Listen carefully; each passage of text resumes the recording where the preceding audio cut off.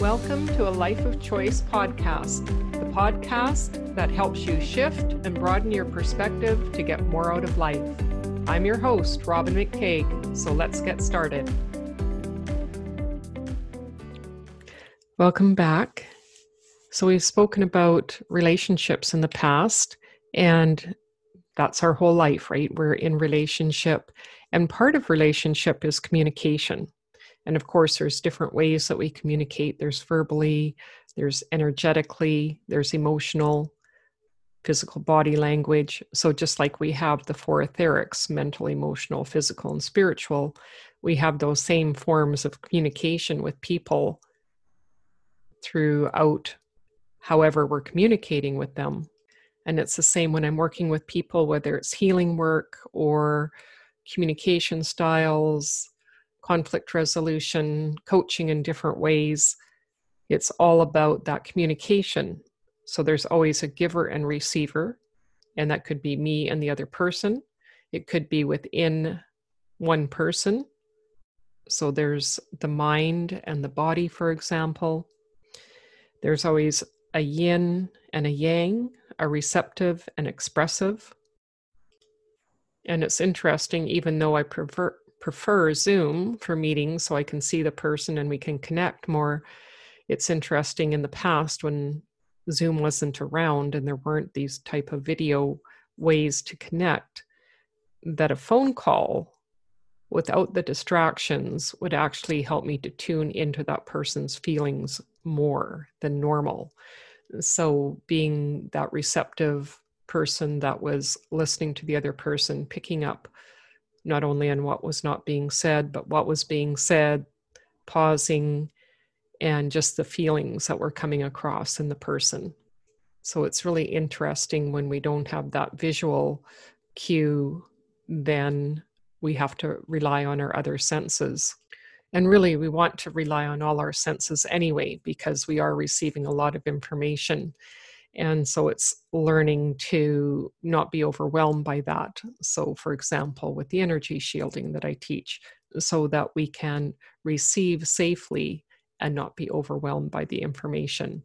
And being able to have more information, less information coming into our system so that we can function in a way that is working for us.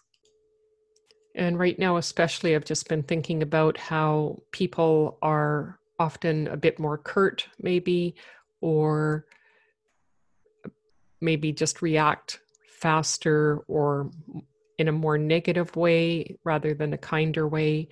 And there's a whole bunch of reasons for that. Part is the stress. Right now here in Vancouver, for example, we're the second worst air quality in the world next to Portland because of the fires that are coming up over the border from Washington and Oregon. And there was a cute response on Facebook I saw today, and it was, "Oh, I thought the borders were closed." So a little COVID fire humor for you. So we do want to be aware of how we're reacting and take responsibility for it, and also be able to have some awareness around it so we're not necessarily lashing out. And so one ways to do that is to have that awareness of ourselves mentally, emotionally, physically, spiritually. And the more we can tune into that and relax into ourselves, the better we're going to be at communication. And when we are in a high stress situation, especially, it's so easy to just send an email, send a text, and not provide any context for the other person. And I was really bad at this and had to learn this for myself. So I'm helping you to not make some of the same mistakes or to have more learning around it. I don't really call it mistakes. It's more learning opportunities to do better. And so I would just, fire off the email or whatever and expect a result and a response. And I hadn't provided any context. To me, that was the thing that I was focused on. But to the other person, that's one piece of information in a whole sea of information. We're constantly bombarded with information and requests. And so to that person, without even a reminder of what we were talking about probably makes no sense. And so you're probably not going to get an answer because they don't even know what to respond to. So the more we can provide context and a little bit of a memory peg around what it was about or where we were at in the discussion, and even if possible, some of the potential outcomes that would be something that you both want. Or if it's just a simple yes or no, simply explaining that. I know I used to get frustrated with people because to them it was, well, once I have an answer, I'll let you know. And for me, it was, I would like to know if you're even thinking about it. Could you let me know whether you're considering it or not? And for me to receive an answer back, thank you for the information.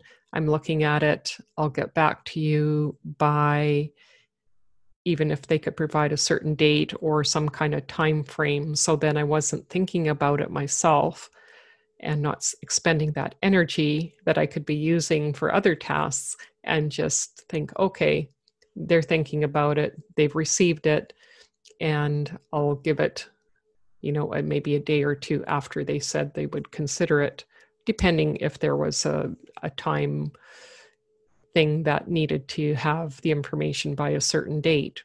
But if it was open-ended, then being more flexible with receiving the information back. So those are two different communication styles. One is like, okay, once I know for sure, I'll let you know. The other is just let me know what's going on. And so then I feel more comfortable being able to not think about it constantly or have it come up every day on my calendar, that kind of thing. So there's different styles and different formats around communication. And so I'm going to talk about a specific framework that some of you may be aware of and others of you may not, called nonviolent communication. And it was created, the book was written by Marshall Rosenberg, and the front cover says, "Words matter. Find common ground with anyone, anywhere, at any time, both personally and professionally." And that's basically what we talked about when I trained in conflict resolution. And so whether or not this book was around then, I'm not sure, but it certainly was most of the model that we used as well. So today I'm just going to give you an overview. And so there are 4 components: observations, feelings, needs, and requests. And for some people, the simple act of being able to observe and describe what they observe can be very difficult. So that is a real learning for some people where, for example, if you're a parent, that's something that maybe you're more familiar with because we talk about the behavior with the child rather than saying we don't like them. So we're not personalizing it to them so their self-esteem stays good. And at the same time, we let them know that the behavior that they did was not acceptable, that there might be some consequences, that maybe that's something that we don't do, or maybe it was an action that affected someone else and they need to be aware around building the empathy skills. And that's a bit later on in the process, but part of the whole process. So when we can simply observe what's going on, then we have that detachment to be able to see it, rather than if we're in the extreme feeling around something, then our brain goes into that shutdown mode, into survival, and we may not see what's actually going on around us. So if that's the case, sometimes it's a matter of leaving the situation, being able to calm ourselves down, and then go back and observe what is going on and clearing up what's going on for us so that we can be present and aware. The second is feelings. So how do I feel about that? So it's, again, you personally, how you are feeling and expressing that to the other person. The third one is the need. So for example, with me, with the communication, I need to know this by, or whatever the specifics are of the need. and then the fourth is the request. So for me, it could be something around the observation is, I noticed that I haven't heard back from you about my request around, and I'm feeling a bit anxious or whatever I'm feeling. I need to have an answer by such and such a date so that I can make my decision around maybe a trip or an event that could conflict, that I need to make my own decision around. So my request is that you let me know whether or not you are considering it, and if so, when could you provide an answer? Could you provide a date as to when you can get back to me with your answer? So there's no blaming or shaming. It's a simple request, making the observation, how am I feeling about it? What are my needs and my requests? And then they have the ability to respond to that about their own needs, their own observations, their own feelings, and their own requests. So for them, it may be, I don't know until something else happens for me. You know, we have so many conflicting and differing things happening in our life. Sometimes it's hard to know, especially in these times when things are not always knowable. We're going on the best information that we have at the time. And sometimes even expressing that. When we actually express what's going on, it takes the mystery out of it and it helps us to relax. We're actually in communication, knowing what's going on with the other person. So again, with the observations, it's very specific things. So it's not these airy-fairy kind of things where, oh, I think that you're doing this, and that goes into the shame and blame. Instead, it's what am I observing? What are the concrete things that are happening? How do I feel in relationship to that? And how did that come about? What are the needs that I have? Maybe it's a desire to have more of a connection. Maybe it's not something so specific. Maybe it's you're building a relationship with someone and they have less time than you do to build the relationship because of other things that are going on in their life. And at the same time, you don't know that. So unless that's expressed and communicated, then you're constantly wondering, well, why aren't they getting back to me? And so then again, coming back with that concrete action to be able to move forward in the communication and the relationship. And it's interesting because we can do this not only verbally, but in those other styles of communication. And it could be physical. If we're with someone and there's a move towards each other, or there's just a feeling that goes between you, we pick those signals up. And so it might just be expressed in a way that's nonverbal. So being open to flexibility, like not using this as I have to do this in a rote way. It's a formula that I have to go this, this, this, this. It's simply being aware of those components and how can you use them to your advantage in your communication, especially if there's some frustration around not getting return calls, answers to your questions. And there's also that piece of taking care of ourselves and what is that frustration coming from? So separate from that communication, the internal communication with ourselves and seeing what is that need coming from? Because if we don't take care of it ourselves, then we're going to project that out onto the other person that they're doing something, and we're not going to be objective. We're going to be pulled in. We're going to be leaking our energy to things that are not something that we can control. And then we can move back into control or more control because we're feeling like we're out of control. So control is one of those vicious cycles. If we're not receiving what we want, then how do we just relax, move back?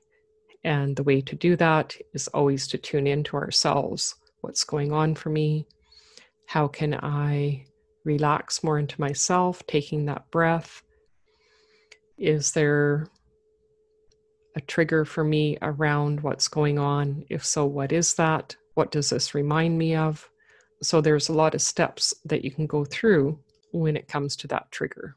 And that's some of the work that we do with the shadow, and looking at where that came in, what was the early age, what was the original good intention.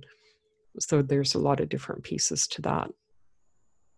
But always it is the awareness, right? We always have to start with the awareness, otherwise there is no choice in the matter. So the more that you can be aware of looking at things from that objective view, how are you feeling? How are you connecting? Then the more successful you're going to be in your communication, and making sure when we do mess up that we do apologize and take correct responsibility. And that is the perfect modeling situation for any relationship. When we do that, that allows the other person to relax and to be able to do that and build more connection, authenticity, and deepen our intimacy with each other. So I hope you're all well and safe, and I will talk to you next week. Bye for now. Thanks for listening to the show. If you enjoyed listening, please rate and recommend the show on iTunes or Spotify or wherever you get your podcasts. See you next week.